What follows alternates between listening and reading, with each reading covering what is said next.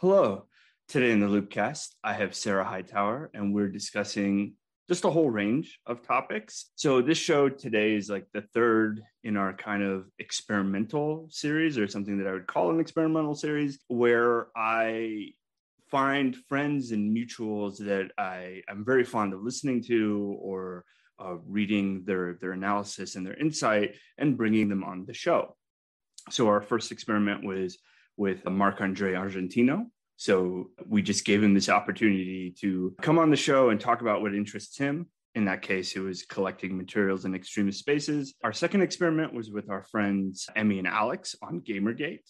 So that was an example of having a really important topic that hasn't really been picked over by academics or analysts or whatever, but very much known to researchers. And we wanted to have a conversation on that. And then our third show today is with Sarah, where somebody who's incredibly brilliant, incredibly insightful, we just bring them onto the show and just ask questions and start a conversation. So in this case, it might be, you might find it super insightful, or it might just be about wrestling. So we're going to see where it takes. And our fourth show in this experimental series is going to be a book club with Upchurch on Foucault's Pendulum. So I've been kind of experimenting with this idea of doing like a book club where we just sit down, we read a book, and we kind of pick it apart. I don't know how it'll go, but it just, it just sounds fun and sounds interesting and sounds something like we would enjoy listening to. So with that being said, please welcome Sarah Hightower. Hi, Sarah. Hi, Scott. Big fan. Really glad to be here. I've been a fan for oh my God, man. At least before y'all were on IFC, before y'all got the IFC show, back when you were still Comedy Death Ray. Yeah, it's the IFC show really made a difference. Yeah, no, it was I prefer the Reggie episodes, but it was pretty cool when he brought on Kid Cudi too. I try to love everyone. And that's what I love about Comedy Bang Bang. It's really just a positive place where we can all just get together and vibe, get into some laughs. Yeah, we're very much known for our very positive, happy vibe. With that being said, so you're very much known to be a scholar of, I'm going to mispronounce it, Shinriko, that one. Yeah, that the infamous one. So if you could just walk us through, how did you get into studying Om? Was it tell us that story? No. I was a baby weeb on 9/11. I read a book. How does anyone get into anything? You read about it in an anime magazine when you're 10, and then you read a book after 9/11. An anime magazine? That's how we're all here. That's why. I mean, what kind of fascinates you? What kept you going? I mean, at 10, you're cracking open, an anime magazine. You're saying that's kind of neato burrito, but I'm assuming you're a little older now, just a little bit. What kept you sort of engaged with it? What sort of fascinated you as an intellectual? Because as an intellectual, I guess you could say you want to understand something. You approach something because you want to understand it. And then I understood it and it clicked. And I was like, my God, he just like me. He just like me for real. It's like that meme. It was that, but I was a child. And I was also very angry at certain things in my life and just in the world. And you want to understand what would make someone beat the hell out of you and your mom when you're a little kid. You want to understand what makes somebody really racist, or you want to understand what makes somebody blow up a bunch of kids next door, or fly a plane into a building, or release a bunch of sarin into the subway. And then it clicks and you kind of understand it, emotionally at least. I read Lifton. I read Lifton's Destroying the World to Save It. And he gets into the psychology of Om. And I'm like, okay, no, I understand what this man is putting down. And I see how we got from point A to point B to the Marnochi line. But you get that when you're a kid. And I was just so fascinated with it. And so I tried to stick with it. But this is 2001. The trials were still going. And there was hardly any information in English. And then back then, we had to use Babelfish translator, the Alta Vista, those old machine translators. So I've been doing this since I was in middle school. And I've just stuck with it the entire time, basically. I took a few years off when it looked like they weren't going to be executed. I was an idiot because that ended up happening. But for a while, we thought it wasn't. And now I'm here. Thanks for having me on. Nothing funnier than comedy bang bang. I'm workshopping a new character. I'm workshopping. It's called Complex PTSD Girl. Knows a lot about the terror. I really shouldn't laugh at that, but that. No, it's cool. No, you shouldn't, because it's like, it's just not funny. You're right, but now in my head, it's just like, I'm picturing a sketch comedy show where they have Complex PTS Girl and Podcast Guy, and then suddenly it'll take like a turn for the weird, and then you try to explain that to an audience, and it's like, like it might like hit with like 5 people, I guess. But something that I find fascinating is the use of Lifton. Like, he's so influential, and I feel like I came to Lifton kind of late, which is kind of a shame because he's so influential, but at the same time, it's like so much of his cultic studies are like, if I remember correctly, it's Ulm, then it's North Korean prison camps in the big book that is over in the corner of the room that I can't remember the title. But when you take Lifton and you kind of pair it with your own personal experience, how do we sort of understand extremism and cults? Like, from your study of, and then sort of combining this with Lifton, did you find that your study challenged what Lifton was saying, or do you find it that it was very validating, that what Lifton had written about was very true and very sort of real? I mean, I have very pro-Lifton bias, but yeah, no, it all jived. And then I came back and I started like raising hell about QAnon. And then we all watched that happen in real time. So yeah, that 3-4-year-old, like, what am I saying? Wait, sorry, let me rewind that. Yeah, that 3 or 4 year span of just like an absolute fucking slow motion living hell. I was literally just like, I was checking off the things that Lifton has written. I've tried to go on shows. I've tried to, that big book that you were talking about, the one where we get the brainwashing from. Like, it's right in the corner. We're going to edit this. This is going to be a bit of a...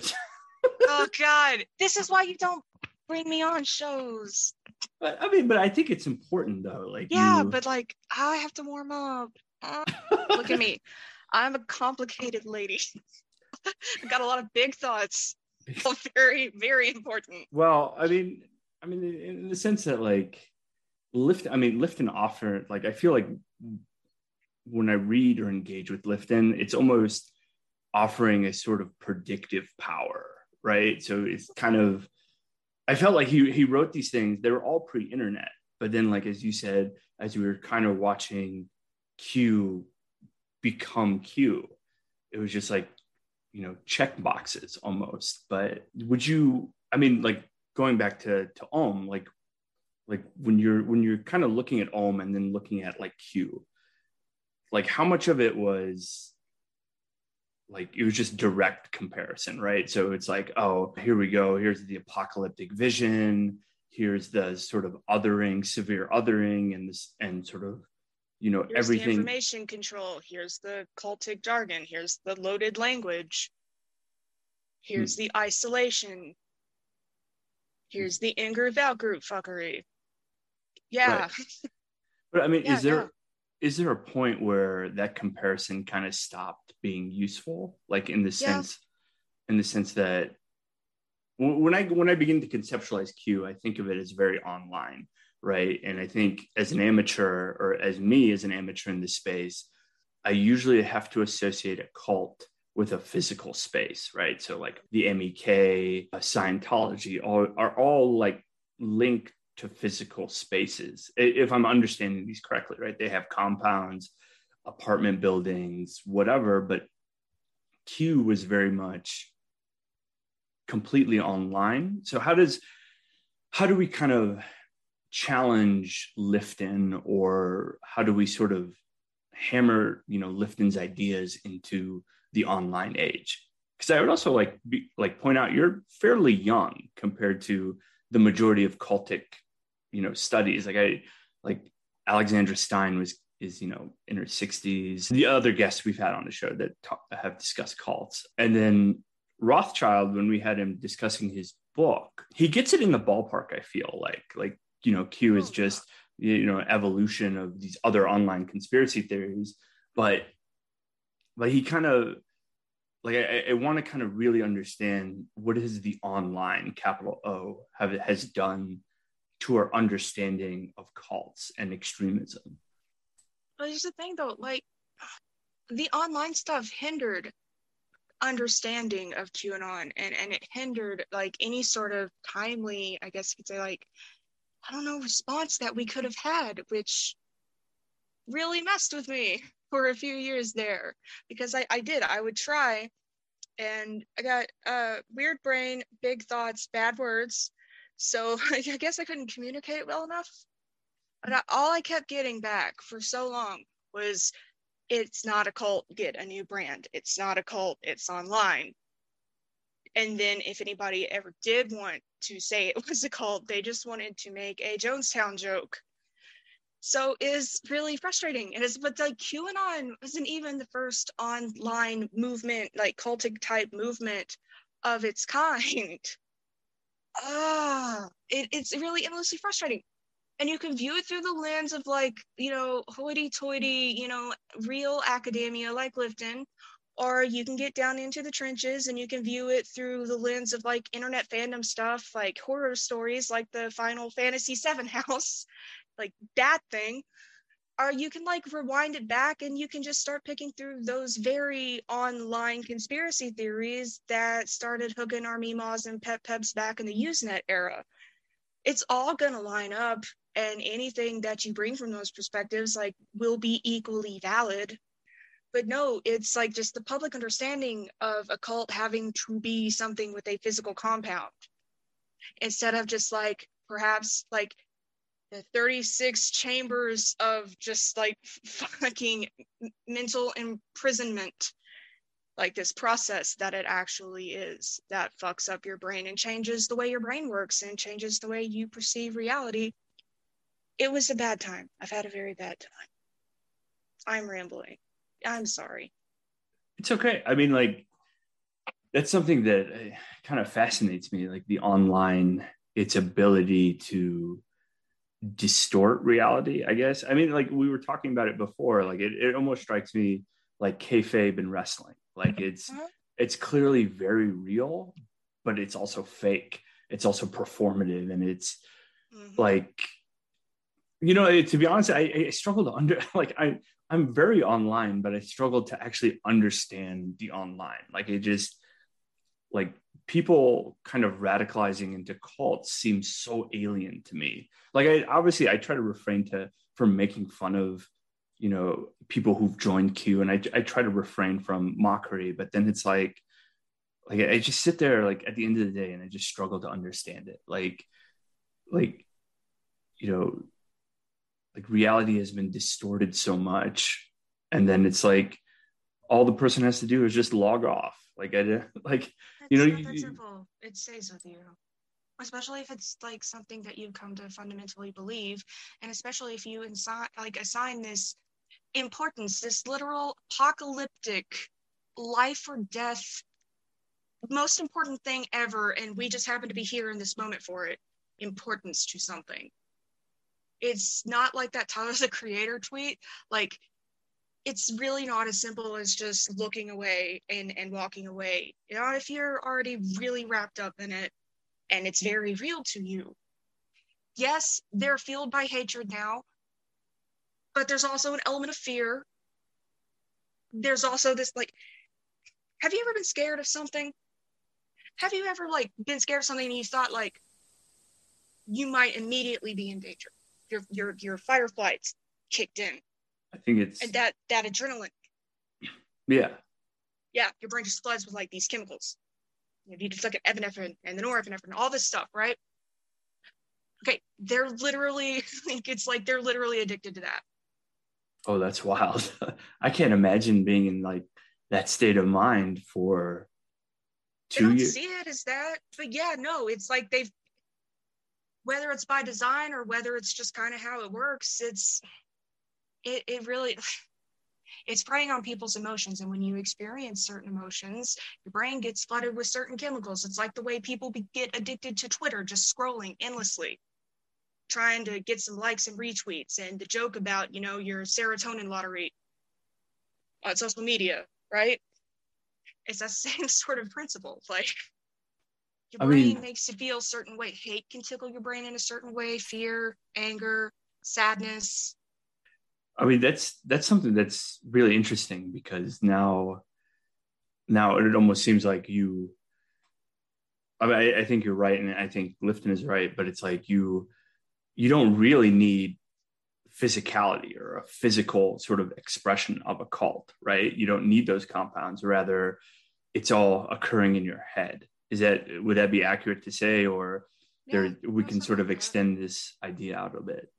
You can have, I think, in Destroying the World to Save It, part of what made it click with me was when Lifton gets into Timothy McVeigh and the Turner Diaries and the Oklahoma City bombing in the context of this Ohm stuff and the cultic experience. And he literally describes Timothy McVeigh's obsession with Turner as his own cultic experience. Interesting. So, I mean, so it's just like, when conceptualizing a cult, it really, I mean, like, I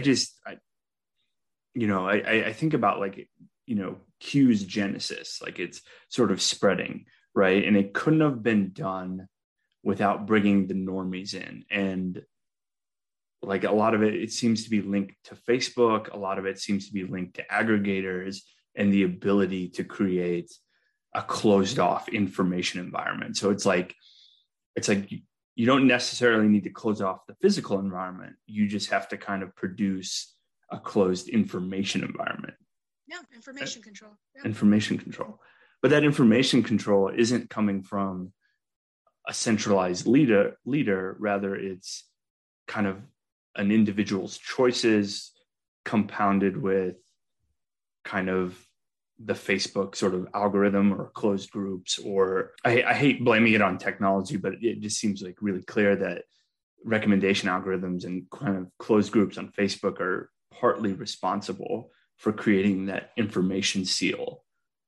Yeah, but you also have to remember, like, the early days of QAnon, when it was just starting to, like, reach out to, let's see, the above top secret forums, that first big Calm Before the Storm subreddit, and what they called QTube at the time, the big QTubers who were making, like, propaganda videos out of Q drops and stuff, like little scripts that they would just pay people to read with the appropriate imagery on screen and stuff like that.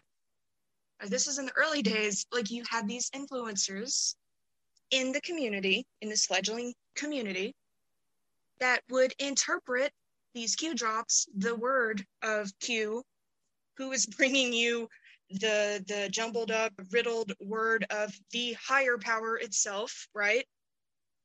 These influencers helped guide this community and helped shape the way, they kind of helped shape the Q canon, I guess you could say. But also you had Q, he would come along and they would they would come along, they would say things like, disinformation is necessary.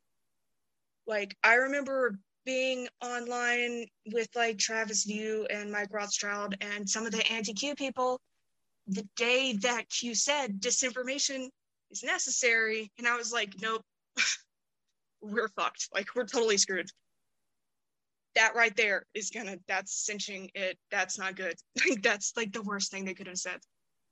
Because that officially just, like, disinformation is necessary, which means that, like, they're no longer even just, like, they can't even be held to the pretense of, like, just telling the truth. They can say anything and it could, like, be wrong later. Or someone close to them now could say something and get excommunicated later, and it doesn't matter because disinformation is necessary. We just wrote ourselves a blank check that says we can lie to you. That's interesting. Like there's, like, the canon production. Like, I assume that in Ohm, that the canon and the sort of liturgy, I don't know what to call it, like texts, right? Were more centralized, whereas like Q was, my understanding of it is that it's absolutely decentralized and that it kind of represents more of a fandom, right? Everybody gets to, write a cute. Oh, go ahead. No, go on.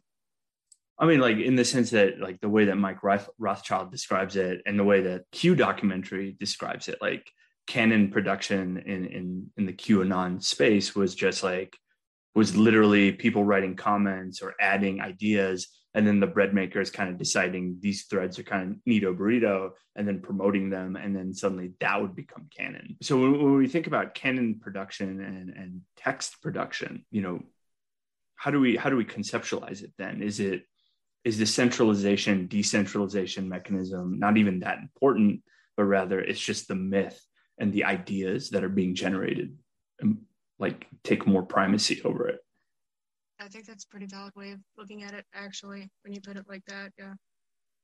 Okay. But I mean, like, it also makes research kind of difficult, right? Like it's just like hearing, well, I guess the Alex and his group, the Q historian people, like it's just wild to me that they have been able to kind of put together a history, but you're not entirely sure if that's accurate, but it's kind of wild. I don't know.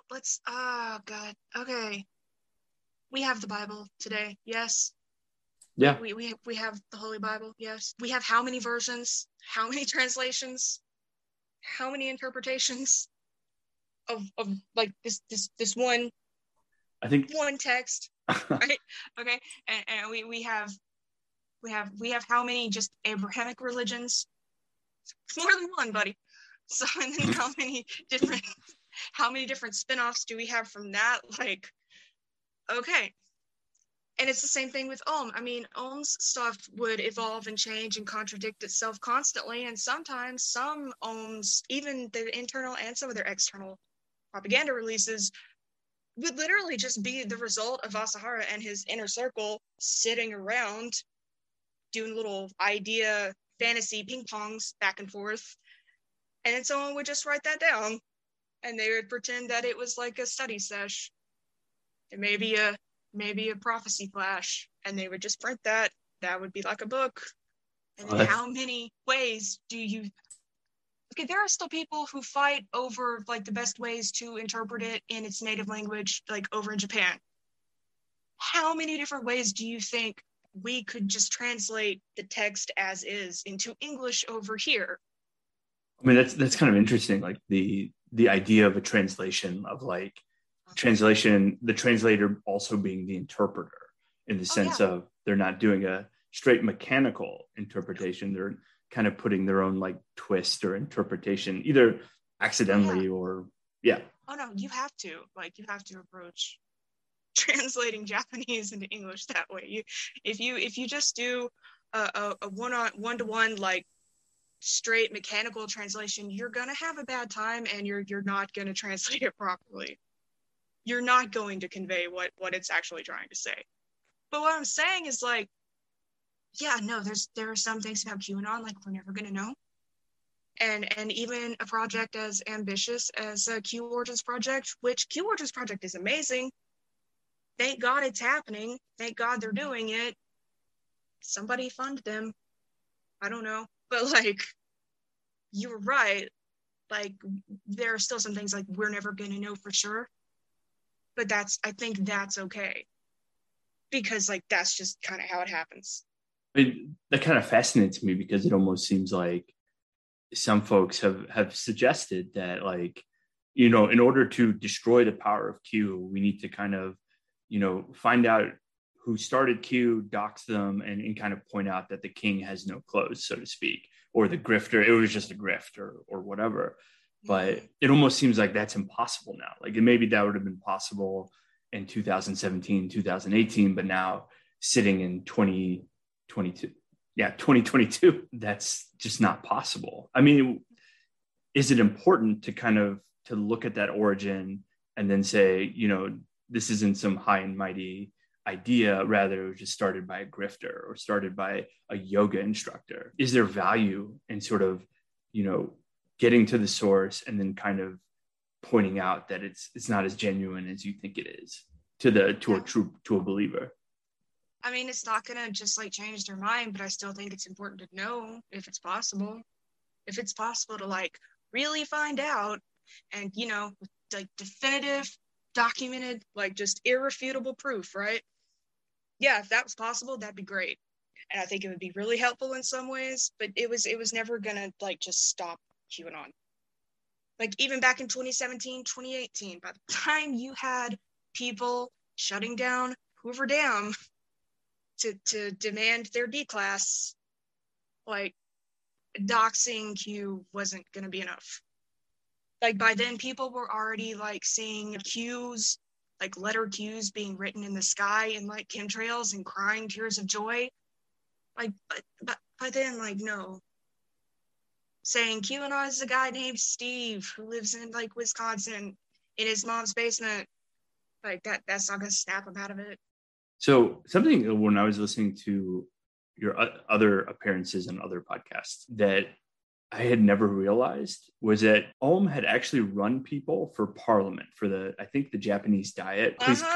Please correct me if I'm wrong. And no, yeah, I had to kind of rewind it and listen to it a couple times because I just couldn't believe my what I was hearing, because I was just like, oh, Japan has their own Marjorie Taylor Greene. Oh, that's kind of cool. A universal human experience. But I don't know why I'm laughing, but the podcast kind of quickly moved from that. But if you could you dig into like when Ohm ran for political office, like what was it like? What, like as a cult, what does that political platform look like? What is it just?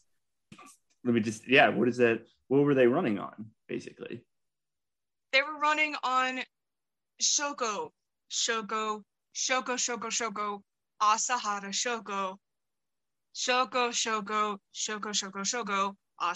Shoko. He's our Shoko. He's the world Shoko. We're gonna give some money to schools or some shit, but most importantly, he's our Shoko. Have a balloon with Shoko's face on it. Shoko. Here's a song called Ganesha Gymnastics. We're going to wear Ganesha mascot outfits. Have we mentioned that Shoko Asahara is also Ganesha? Anyway, vote Shoko and these other dudes. But mostly just Shoko. That was their main platform. And they had their own political party called Shinrito, which is the Truth Party. So instead of like the Liberal Democratic Party or, you know, the Komeito, which is like some LDP dudes and Sakagakai, they just went and did their own thing. They pulled a Happiness Realization Party before Happiness Realization Party, and they had the Shinrito. And they ran 21, 22, including Asahara, for lower house seats in the general elections 1990. So that was great, watching the QAnon people start running for local elections in Congress, and I was just like screaming to everyone, and every time the number would go up and one of the DC people or the Q watchers would update their tally. Okay, well now we're up to, I'm like, we're gonna get to Ohm numbers. And they're like, they'll never win. I'm like, Ohm didn't win, but they might. And then they did. So I got to watch that train wreck. And everyone, and I'm like, I'm the Ohm girl. This is literally my job to point out the similarity and make you care about it for more than 4 minutes, because if they succeed where Ohm failed, things are not going to get better anytime soon. So, yeah, I mean, that's where I feel like the comparison kind of fades away. No. Okay. No. So had people out in Shoko Asahara paper mache masks and bright yellow Ganesha outfits and the balloons and the Asahara song that like it was everywhere and people were just making fun of them because it was goofy. Like no one's gonna, like, no, this goofy asshole's out here saying he's God and like Shiva and all this shit. Like no one's gonna vote for these people. They're creepy and they smell weird. So he became a meme. All of the school kids, it was funny, like if the NHK or someone came up and they were like, who would you vote for? It would be hilarious if you were a little kid to say Asahara Shoko. And then everyone, like the little kids at school, like they had their little recorders and they would they would teach themselves the campaign song, the Shoko March. Okay, so like the Ohm people running for the it became a meme, and then they lost. And so Asahara literally said in response, we were screwed over by the Freemasons, and by the Freemasons, he meant the shadow cabal of Jewish people because they were all violent anti-Semites. And he said, because of this, the only path forward is the path of Vajrayana. We got to do with terror because this is war now. We actually won, but they stole it from us. They stole the election from us and laughed at us. And now, the only response. Oh, this has like stop the steal energy. Okay, I see what you mean. Okay. So once again, the QAnon people, like Green or Boebert, like those people, yeah, they got a couple in. And what's happening on a local level with like, you know, school boards and shit, that's popping off. And yeah, the direct comparisons might end. But if you look at the narrative, Ohm's defeat, actual defeat, helped spur them. And man, boy, did they, it was not, that's when they really started ratcheting up like the preaching the protocols of Zion as like group doctrine, and everything was a Freemason plot. The paranoia just got really bad. Asahara's psychological state was never that good. It wasn't great to begin with. Like his mind was, he wasn't like exactly healthy, you know. But boy, things got a lot worse after that. Oh man. I mean, it's just like I feel like QAnon represents almost the worst of both worlds. Like not only is like kind of the the path to political success is being created. So like getting up and over, you can be a Q person, you can engage in conspiracy theories, and you can be just as successful as Boebert, Green, and maybe even Gosar. But at the same time, there's like this like narrative of we lost, stop the steal. Now it's the time for violence. So we're kind of getting it almost sounds like we're getting the worst of both worlds. So can you tell us, did Ohm ever end?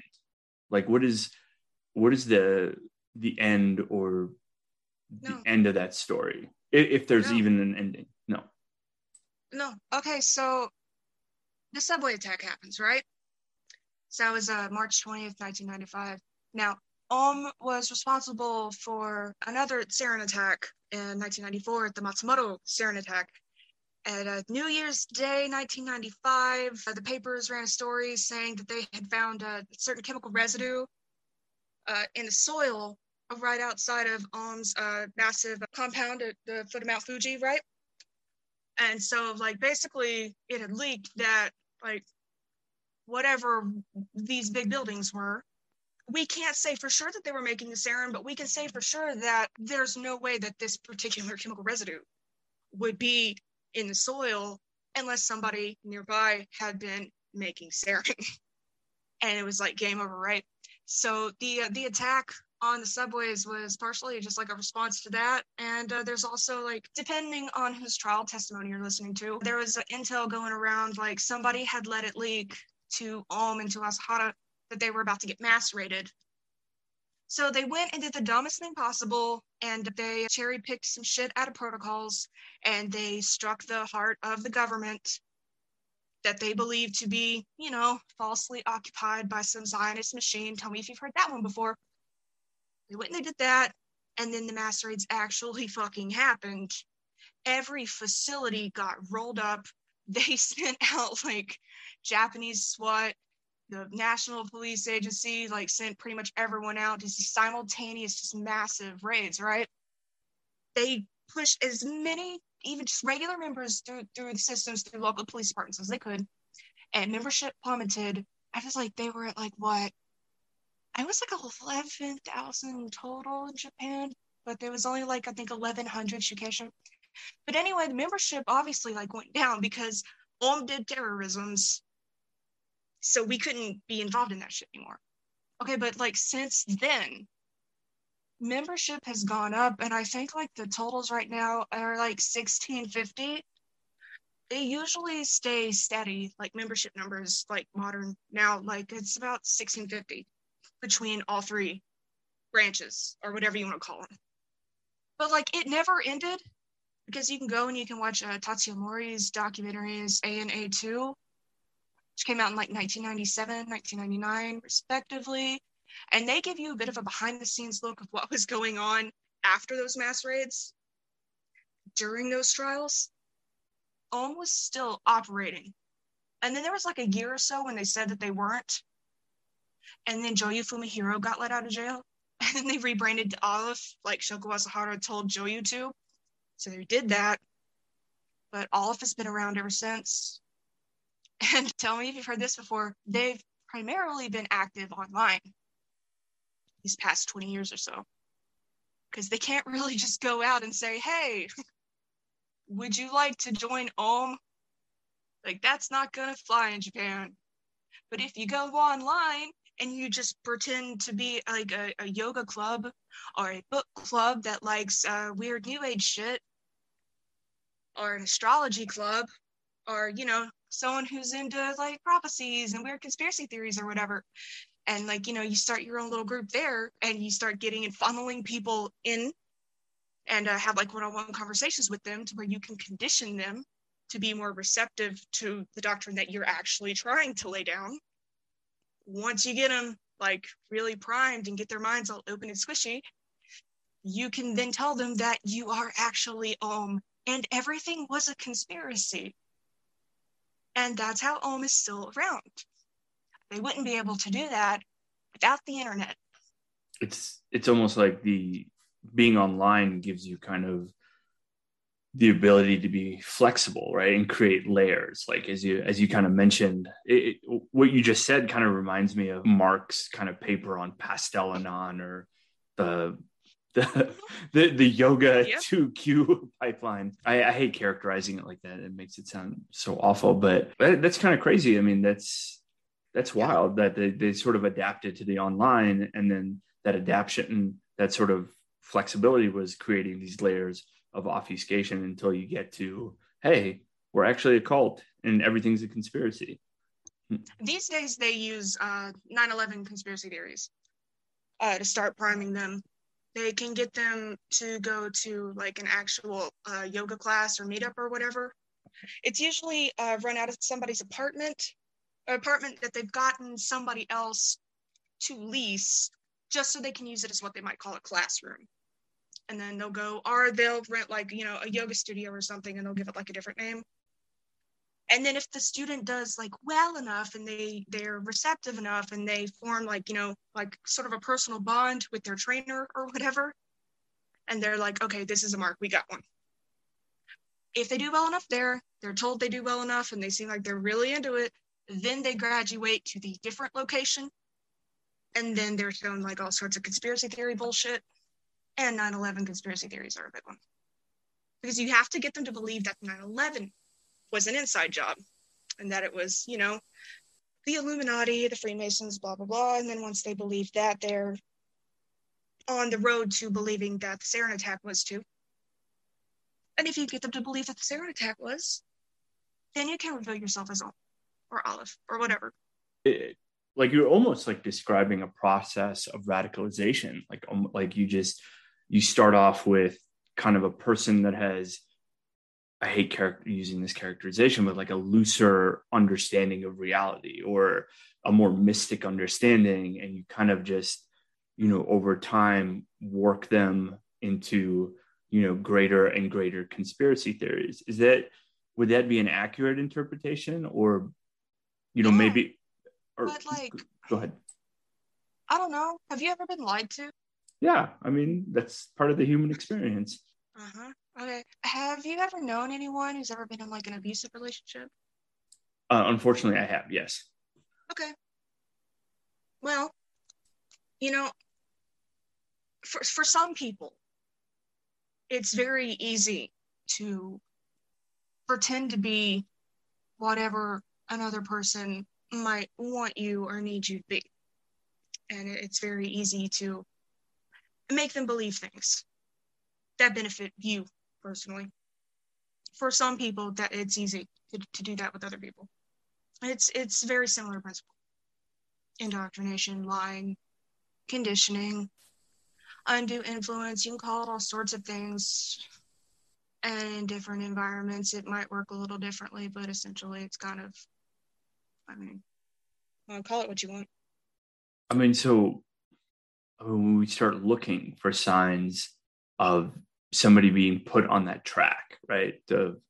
Of they're moving towards a direction that is, moving into a high control group or moving into a high control belief. I don't know what the phrase would be, but what do we look for? What do we monitor? Like I almost feel like so much of our resources are put on the end product. Like the person has already become a Nazi. They've already become a QAnon believer. They've already engaged with the material and decided to internalize it. I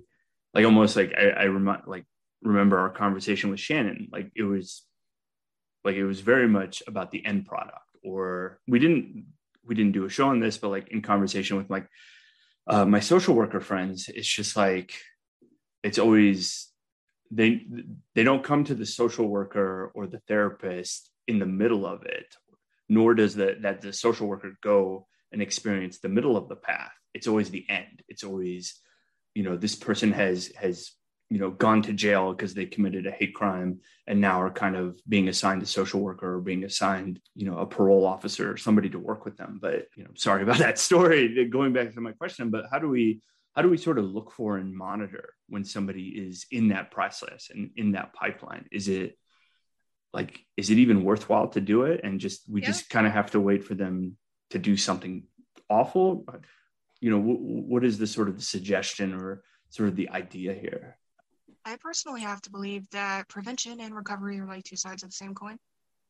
It's like in the earlier days of the QAnon stuff, like when I was trying to like raise hell, and then, someone might take me seriously and they were like, well, what are we supposed to do? What's your plan? And I'm like, we could look at the Japanese response to the Ulm affair. We could try that. As you had people who were like raising the alarms, and you had these family members who were trying to get their loved ones out of Ulm. You had all of these journalists and all of these columnists really working together.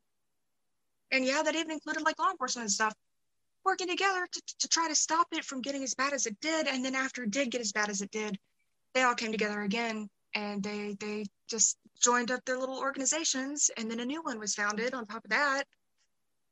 It's like the Japan Society for Cult Prevention and Recovery.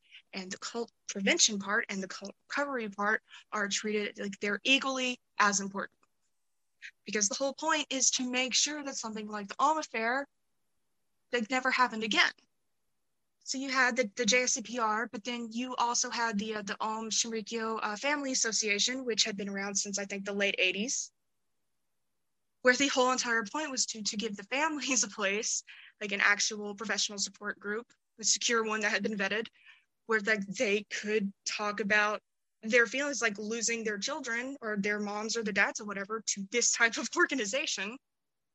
And then you also had something called the Canary Association, the Canaries, and the Canaries, those were for former believers, where they had a safe place to talk about things that only they would understand.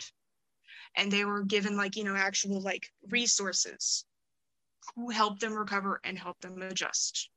But then another part of the JSCPR's entire thing is that they have like these education initiatives, and they'll put out pamphlets, and they'll go to universities, and they'll just distribute literature and make sure that there are pamphlets around town that says, here's what to look for. If a group is acting like this, if a group is getting your friend to act like this, like this might be a bad group. And here are maybe some steps you can try to take to help it from like prevent it from getting worse and cut it off. But like we don't do that here. It's still so hard to just get people to take things like cults and manipulation tactics and things like that seriously, And you have to give yourself away to melodramatics and histrionics just to get the attention of people who should already know these things and should already be helping I can get that literature and those educational shorts made and distributed to like a wider audience. I don't know. So could you kind of elaborate on what was considered?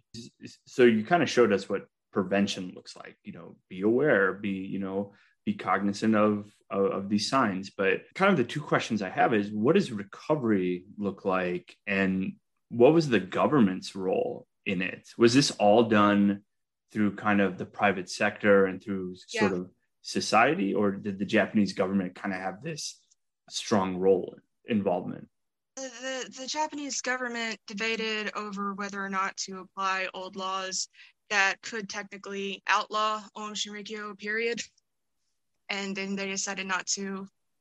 And I'm trying to think. And then like part of the anti-Om laws was to put together a fund for the survivors of the sarin attacks and, victims of Om's violence. I guess it's like the government's response to 9/11 in a way. Like they put some money up and then it wasn't enough, and then it started to just dwindle, but like, oh well, good luck. That was forever ago. Sorry about it. No, the things like the JSCPR and the Canaries and the Families Fund and even the Victims Fund, are the Families Association and even the Victims Association now, they're mostly private sector. There's coordination with like local, I guess you could say, governments, like in like wards and stuff, like the police there, but I mean, what, like, I kind of struggle to understand why in 2022 it's so hard for folks to kind of do this, like to organize this on their own. Like, I know there's the subreddit where people can kind of talk about having family members join Q and sort of the damage that's been done. But like, I really kind of struggle to understand why in America, why we can't kind of do this, or why it's been such an uphill battle like I because like the expertise is there. Like you have people like Steve Hansen, and you have a lot of, at least in Colorado, you have a lot of practices kind of devoted to focusing on people who have joined cults. Like you have, I think one practice I looked at in doing the research for the show was a mix of MDs and social workers. So MDs and LCSWs. Take Back Your Life recovery. I don't know if they're based in Colorado, but it was just like just looking at different practices here in Denver. But I mean, what in your view, like why is it such an uphill battle? Like I don't quite understand. Maybe I'm like just naive and still an amateur, but I just don't understand. It's something I don't understand either. Maybe that's also because I'm an amateur and I'm not like a smooth talker. So I can't get you a government grant. Sorry. So I'm pretty worthless when it comes to the fight that apparently, like the only fight that matters, which is fun. No, it is an uphill battle. You've got the expertise there. I mean, there used to even be an inpatient. I think there still is at least one dedicated inpatient. I think it's Wellspring, if it's still, to recover from cultic spiritual abuse. And then, we have, little things like what you're talking about. And then we have something great with Take Back Your Life that's just getting up and going. So if anybody wants to go check that out, maybe donate to it. That'd be pretty cool. But no, like for a while there, if you remember, and especially like once Trump took office and then Charlottesville, Unite the Right rally happened and stuff, CVE and exit programs were like the Wild West. It was like a gold rush, Everybody wanted a cure for hate. Everybody wanted an easy answer to, get their precious baby boys off of 4chan or whatever, which opened up the field to a lot of stuff. I'm not really qualified to talk about that. When I say the field, I don't feel like I'm really part of the gang, because some people spend their entire lives getting a fancy piece of paper so that they can go and get paid a bunch of money to rewrite the same article about Atomwaffen that came out like 2 years ago. I just spent like 3 years making a total jackass out of myself to like try to get people to stop making Jonestown jokes long enough to start really talking about what we can do to help get Pep and Grandma away from QAnon before something really bad happens. And then something really bad happened, and then something really, really bad happened, and now it's like the Wild West again. I also think like some of it is like, so I was having like a discussion with my therapist friend, and we got on this topic. I told her that I was talking to Sarah Hightower. We're going to discuss like a lot of like the idea of like, pulling people out of movements and whatnot, or not pulling, but getting them out of cults and stuff like that. And we happened upon the topic of COVID, right? It's 2022, it's COVID times. And she mentioned something that was kind of blew my mind, and it just kind of has stuck with me, that she was talking about a certain patient that, is upper middle class, has money, educated, but the patient kind of admitted that they were taking ivermectin instead of getting vaccinated, and then not the pill ivermectin, right? Not the human pharmaceutical, but derisively the horse paste, which kind of blew my mind. Like I know that like anybody can join a cult. It's just a matter of belief, but it just, to have it like put into my face, like here's somebody who's successful. They're going to this upper middle class, therapist, in a fancy building in Denver. And they're giving into this conspiracy theory of, if I eat enough horse paste, then I won't get the Rona. But I mean, like, sorry, I don't mean to trivialize, but it's just like, no. Like, it just seems like just getting somebody, challenging their beliefs, and then getting them to, say, admitting that they're wrong, or acting like kind of either a vocal admission of being wrong or a quiet admission is very challenging. And it kind of crosses the bounds of, I guess it's a belief, so it wouldn't necessarily be tied to finances or professional success or whatever. Have you ever heard of Minecraft? It's Yes, a little game. It's I don't know. It's a little indie. I don't know if you've ever heard of it. It's just a small indie game. Yeah. I think I've heard of it. I think, yeah. It comes pre-installed with like solitaire. Unlike anyway. So there was the creator of Minecraft. He goes by Notch. There was this brief little period there when he was slurring with QAnon stuff, because he was already. For listeners who might not know, the creator of the enormously popular video game Minecraft, Notch, he got bought out, I think, by Microsoft, and he no longer gets credited for like his own creation, because that dude got really gross and really racist pretty quick, and he doubled and tripled down on it. So like he's worth like billions of dollars, but he's like the loneliest dude in the world, and he's just off doing his own thing. So like that dude was flirting with QAnon, and the QAnon people were trying really hard to get not just like an advertising tower. And I jumped in, and I started like, I was almost there. I almost got through to like rich fedora Minecraft man. And then like the dudes I was working with at the time, they were kind of like trolls, and they wouldn't like shut up long enough to like maybe just let me be on the same autistic wavelength as the Minecraft man. But man, I was so close. He was so close to admitting he might be wrong about that. And that was like, oh, it's hard, but you can do it maybe if you can get on the same wavelength, talk to them in their language. No guarantees. That's kind of to build on that. Like, that's what I find is so challenging, is like sitting there, like explaining to people that anyone can join a cult, anyone can have extremist beliefs. Like, it's kind of free of finances and professional success and academic success. Like it's almost become a fucking trope in my life, where somebody will inevitably at a social event mention that I have a podcast, and then we start talking about the content of the podcast, and they're like, and then it'll just become something like, oh, I will never join a cult, I'll never join a terrorist group, and I just sit there and I'm like, bin Laden was a billionaire. like all the members of Al Qaeda were engineers, like as smart people, or you switch footing to the white supremacist tradition, and it's like, oh, Wesley Swift was an accomplished preacher, or J.B. Stoner was an attorney, or Richard Spencer is a doctorate from Duke or whatever the fuck. But I just find like there's so many communications challenges as like researchers or people who are kind of adjacent to it. It just makes me want to just, just hide under my desk and cry for a while. When like one of the people who's been like the most successful with like, messaging, like getting the right sort of messaging out there and reaching a broad enough audience to like make them otherwise like, the Steakums guy, Nathan.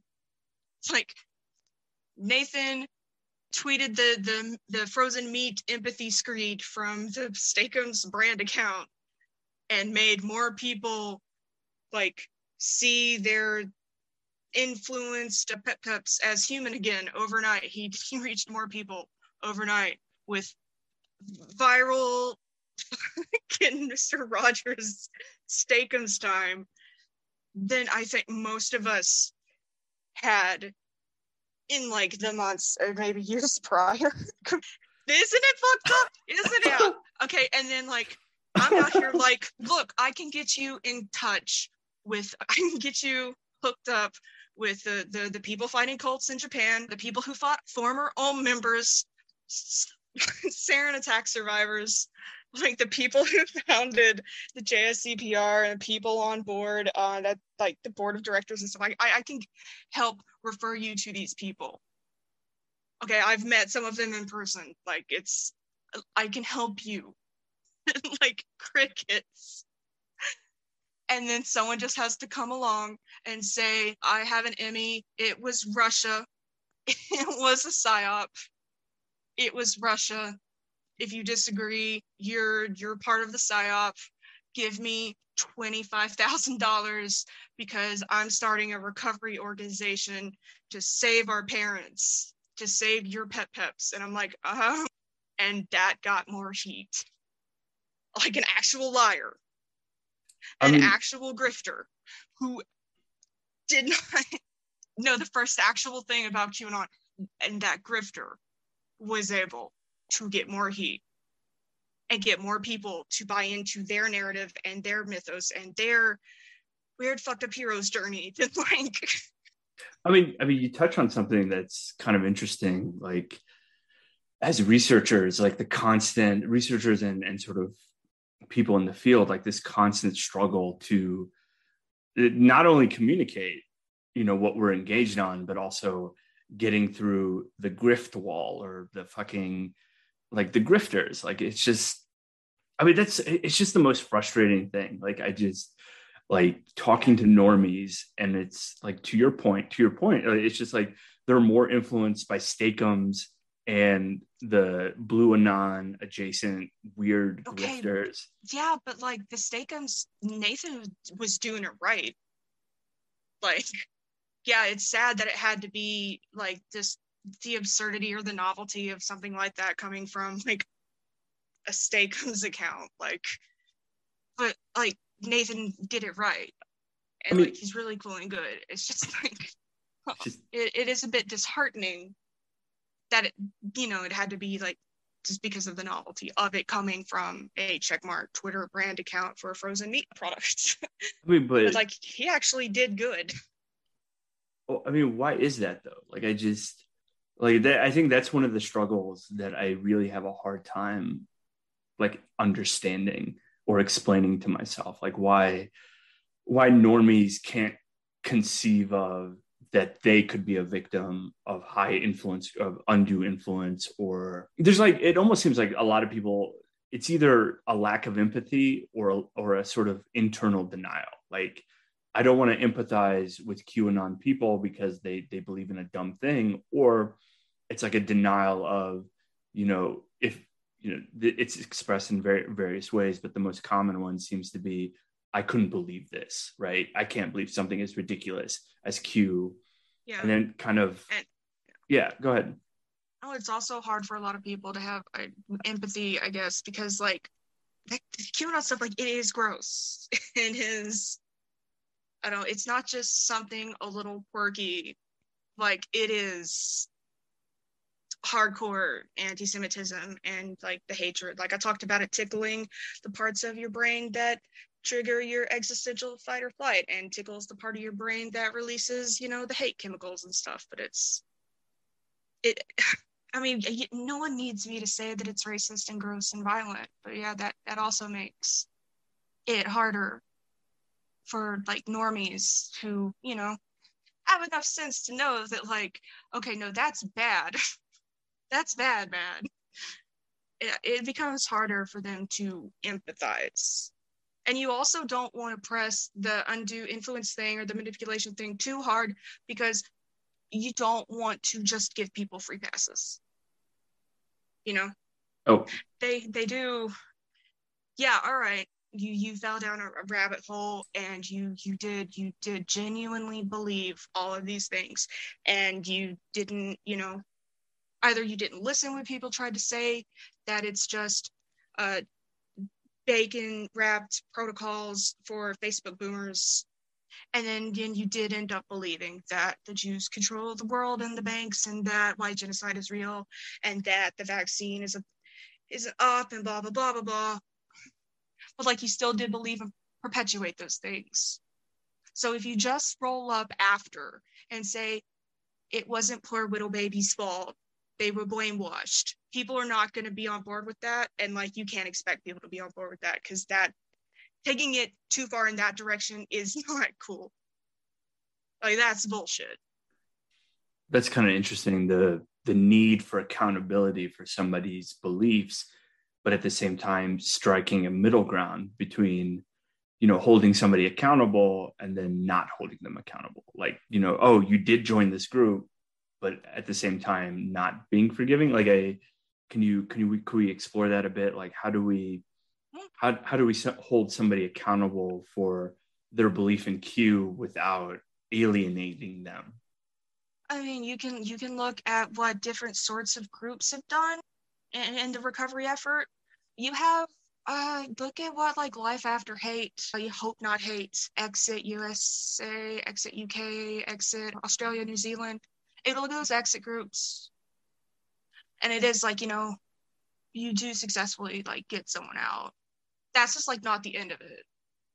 Like, usually, and the good ones won't do it in front of the cameras. Usually, the process will begin with, taking them maybe into places and communities that you've prearranged, and it's cool for you to take them there. Like, they're expecting you, and then like you take them and you help reacclimate them, and it's like, here's how we can begin to repair some of the damages that you caused by actively perpetuating like this violent racist bullshit. I've known quite a few former members of cults and hate groups or whatever, right? Of arranging a visit to like a synagogue or a talk with a rabbi, or, a brunch with the girls, things like that. Like, there has to be, I guess you could say, like, if you're calling for some sort of accountability, you're not telling this person to go like, give like, just like lash themselves in public. But like, there is a process. Like, you had Shannon on. This is literally what Shannon does. But accountability kind of starts at home. I keep thinking, like, in my head, I can't help but go back to the very online nature of Q. And God, it just the amount of work ahead of a lot of people is just immense. Like I think about it like in terms of my job, and how kind of like an adversarial kind of thinking. And I think like, oh my gosh, Q is able to spread itself online, and it can just literally get hundreds of thousands of millions of people. And then I listen to you, I listen to Shannon, I listen to my social worker friends and my psychiatrist friends, and it's just like it takes months or years just to bring one person out or bring two people out. And it's just, the scale of the problem is just, it's literally giving me an anxiety attack, unfortunately. It's just like, how do you as somebody, how do you kind of conceptualize that problem of scale? Is it just like you just kind of have to shrug your shoulders and whoever you can bring out, you can bring out, or how do you understand that problem? I used to just jump in. I would jump in like, you show me a pit, show me a bad scene, I will be reckless and very stupid and over emotional and self-destructive, and I'll jump in and see what I can do, because I don't see anyone else in here, and we're supposed to meet them where we're at, I've been told. So I'll go, let's do this. That also that's not gonna work. Even if you're trained, you might know how to navigate it better, and you might know to avoid it in the first place. But you're right, I don't even know where to start, man. But it's also not like my job to know where to start, because there are people who go to school for a very long time just to get fancy pieces of paper to rewrite things that have already been written. But there are also a lot of people who go to school for a very long time to, like, jump out in front and be at the forefront of getting shit done. So unfortunately, I know a lot of people who are actually jumping out at the forefront and actually working to try to make things better and get shit done. And I didn't feel as hopeful. The bit of hope I have today, I didn't have like 2 or 3 years ago. So it's like, I don't have to solve the world's problems today. But we actually got good people on it. I feel really good about that. That's good. I mean, having hope is kind of, I guess I want to say the first step to kind of, I mean, it's the first step, and like it's having hope. It's like, it's a good thing. Like, I just felt like, I think from 2018, I mean, actually earlier than that, since Charlottesville, kind of my hope has kind of plummeted, because it's just like, I think it was the first time seeing that footage on Vice of people saying Jews will not replace us. And it's like, it just looks like what I imagine a Klan rally would look like, but all their faces are out, which means like you're not wearing a mask. That's like a fuck you, come catch us. Like, it's just like, they don't care. I think to your point, like recently I've had a lot more hope. And I think a lot of that has to do with like being in a social worker in a psychiatrist space. And it's like, they're very like aware of like people where like they're aware, and they're getting training and getting practice with people who are coming out. Unfortunately, in most cases, it's like people who have violated the law, who have gone to prison and now are trying to repair their life. But I mean, it's there's hope there, right? It feels like it's on the upswing. Yeah, it's QAnon stuff, like, it's an accelerations problem now. I mean, it always was, but man, it's just grown so much. And it was so easy. Bad actors to amplify or direct, jump in, further radicalize. And one of the reasons I feel a bit better today than I did a few years ago is because today I know a few more people who also watched some of these accelerationist groups go into various QAnon spaces and start killing them on like Christian identity and saint killing them and stuff. Oh, it's like back in the day I would try talking about it, like, and it was like someone was either like, well, she's being melodramatic or whatever. But then like now I know some pros who are like, no, yeah, we watch it. Yeah, that yeah, they're in there. They admitted to it here. Yeah, we watched it. And I'm like, oh, cool. Well, you're actually really professionals. Get the fuck out in front of it.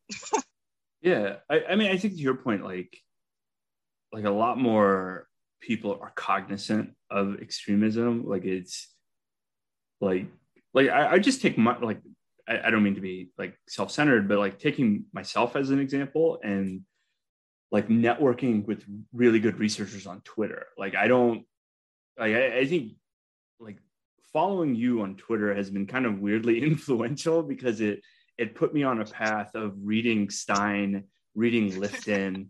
You basically Lifton pilled me. I get that a lot. I don't get paid much, but I get that a lot. I get like all of these like like the people, like when you think about this group or this threat, who are the first few people who come to mind, chances are they've probably said at some point, oh, Hightower taught me about lifting. Hightower made me think about this. Hightower did this. I'm like, oh, I guess I'm like the Steve Parrish of this, but So the Courtney Love of this. So when I wrote a request email to Lifton's people to like bring him on the show, I had to delete. Chelsea made me delete the word Lifton pilled, because apparently sending that to a publisher is not a good look. Be like, I've been Lifton pilled. Please come on my podcast. I just hope as a like this 95-year-old guy, he knows like how many young researchers have just been eating up like his work. I just hope like somewhere, wherever he is, he's just like giving everybody the thumbs up, like, good work, guys, or something. I get Lifton on like a Twitch debater show. Getting Lifton on like, oh god, one of those douchebags like Hassan Piker, or like have Lifton debate Destiny. Don't do that. Don't send anyone to that guy. He sucks. But it's like, get Lifton on some of these Twitch streams. Oh my gosh. Introduce him to the youth. I'm sure they'd love him. I'm sure they'd like be. But I mean, like social media, like in some ways, has been like super positive. Like learning about Christian.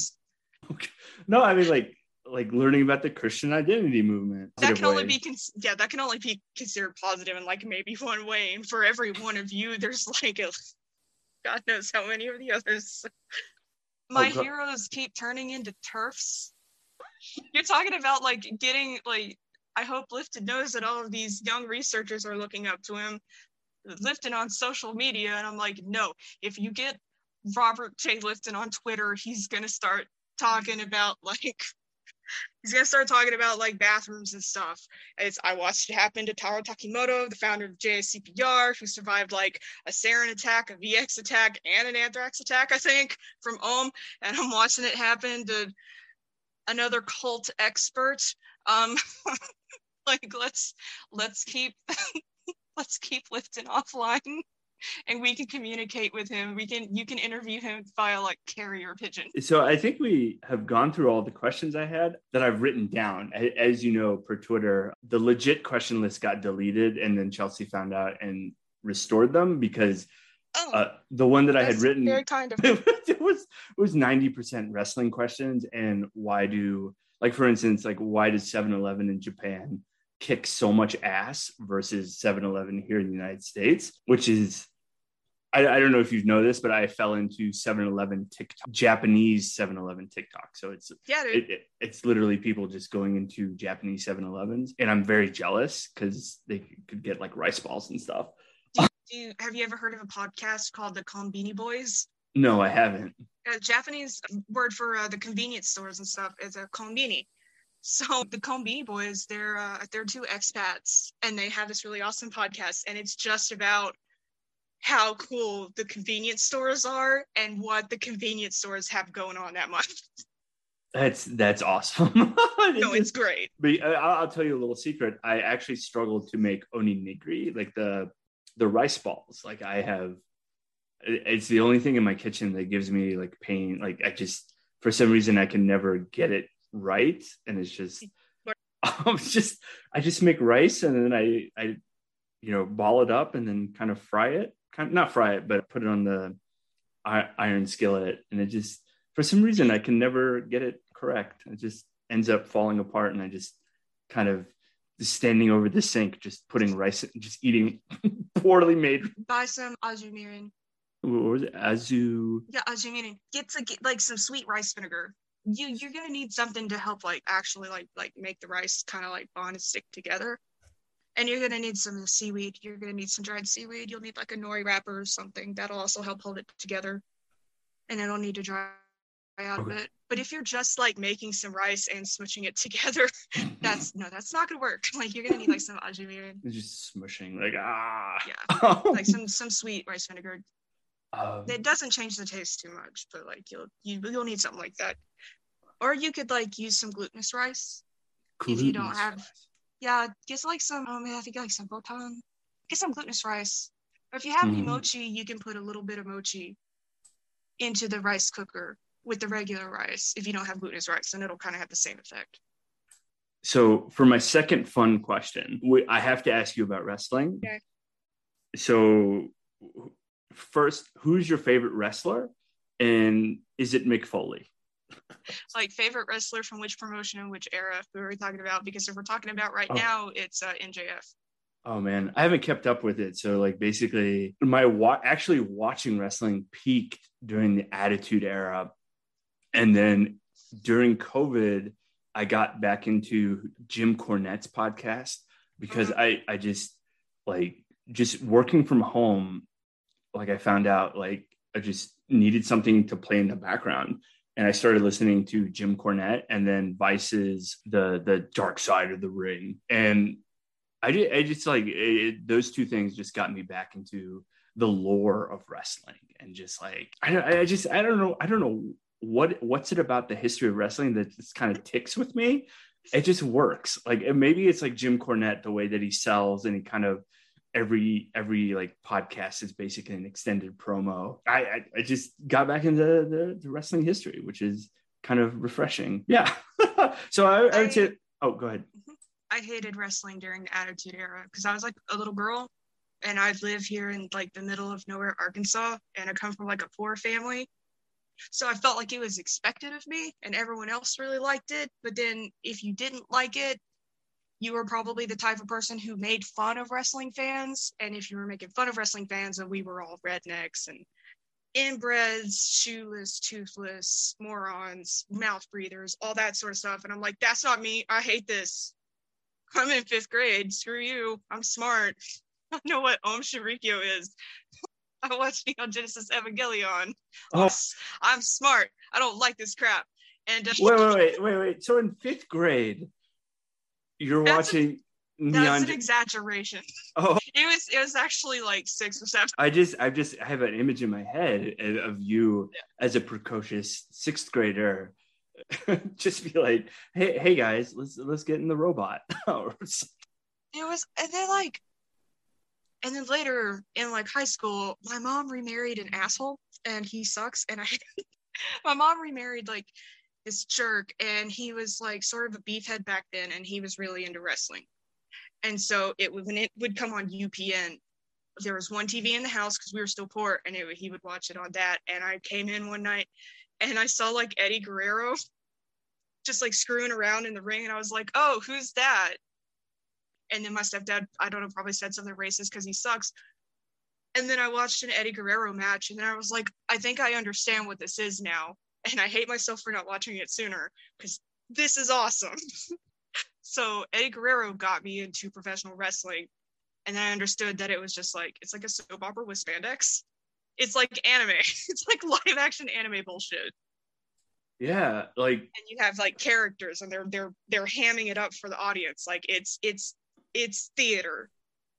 Yeah, I mean, I don't know the words to describe it, but like when like Mick Foley, some of his peak ECW interviews, promos, and then some of his work in the what was then the WWF.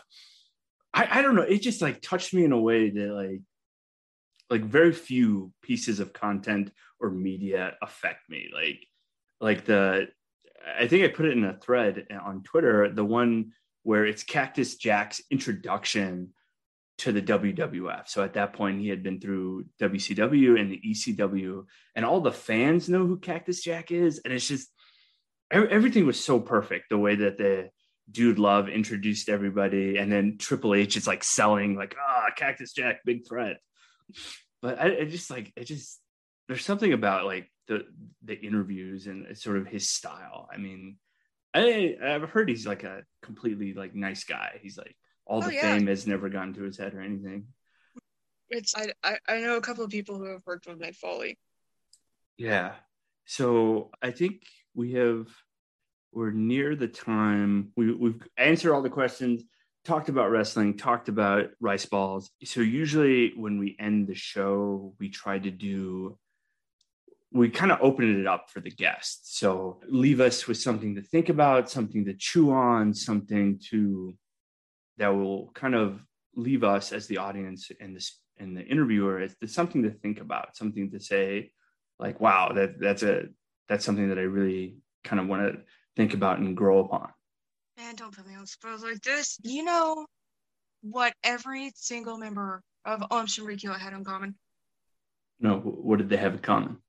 They wanted to save the world. They loved the world. Originally, nobody joined Om Shinrikyo because they thought they were going to end up, taking the diamond vehicle out of Sarentown. It was that love and just that open-mindedness. And I guess what some people might cynically say is, I don't know, naivety or mushy-mindedness or a certain type of mindset or whatever. Like, I prefer to think of it as sort of purity. But that sort of purity can easily be exploited. Every single member of Om Shinrikyo, like, they walked into that wanting to be good.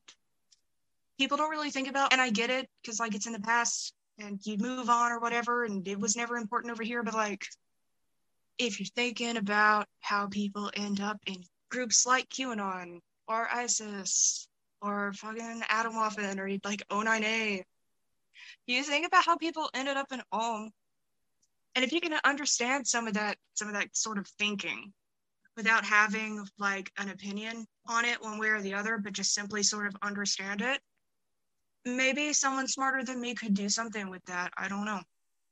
But I think there are still gaps in, like, academia and whatnot that I would like to help people fill and, get this stuff to people who are smarter than me and people who, like, didn't come back when they heard these people were going to be executed to try to make people care, like people who, like, actually chose this and chose to devote their life to this and stayed in school for a billion years and got that nice piece of paper, or stayed writing articles about it and, got those accolades. Like, that's what I wanted to do when I first started.